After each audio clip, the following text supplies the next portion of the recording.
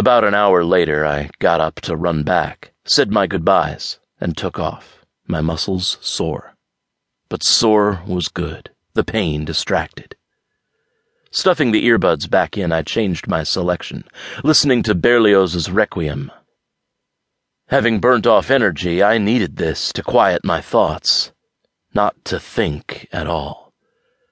I slowed my pace a few blocks from home, but about a street away, I went right to avoid a woman trying to open her umbrella before stepping out of a cab, only to collide with another woman. Elle. I stopped short, and she bounced off me, gripping a bag tight.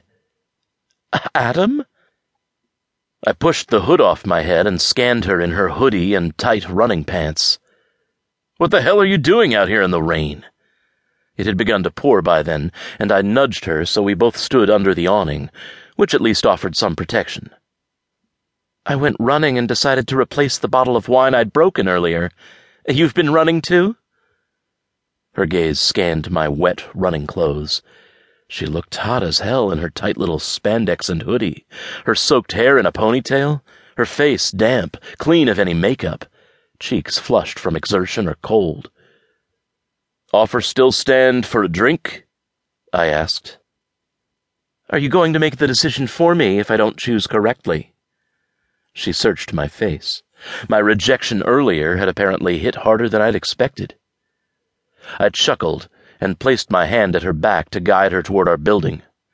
Inside the elevator, I shoved her up against the mirrored wall, caging her in with my forearms, bracketing her face, while she stared, her expression one of a deer in headlights, her big crystal blue eyes so innocent.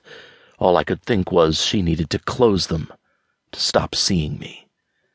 And so I did the only thing I could to make that happen. I kissed her.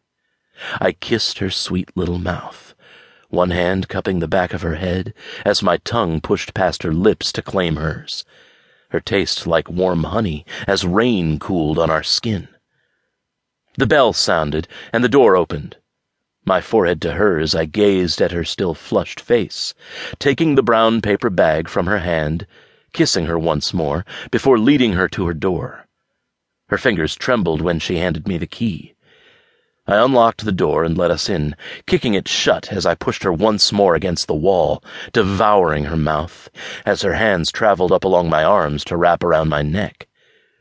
I led her down the hallway and into her bedroom, our bodies always touching, unzipping her hoodie along the way. "Wait, I need a shower." "No." I kissed her again, stripping the hoodie off her and tossing it aside. Her hands searched my chest, pushing my sweatshirt off as I reached for the hem of her tight t-shirt. "Adam," she pushed at my chest, "I need to shower first." I said no. I yanked the top off so she stood in a sports bra, running pants, and shoes, the strip of exposed belly trim and petite.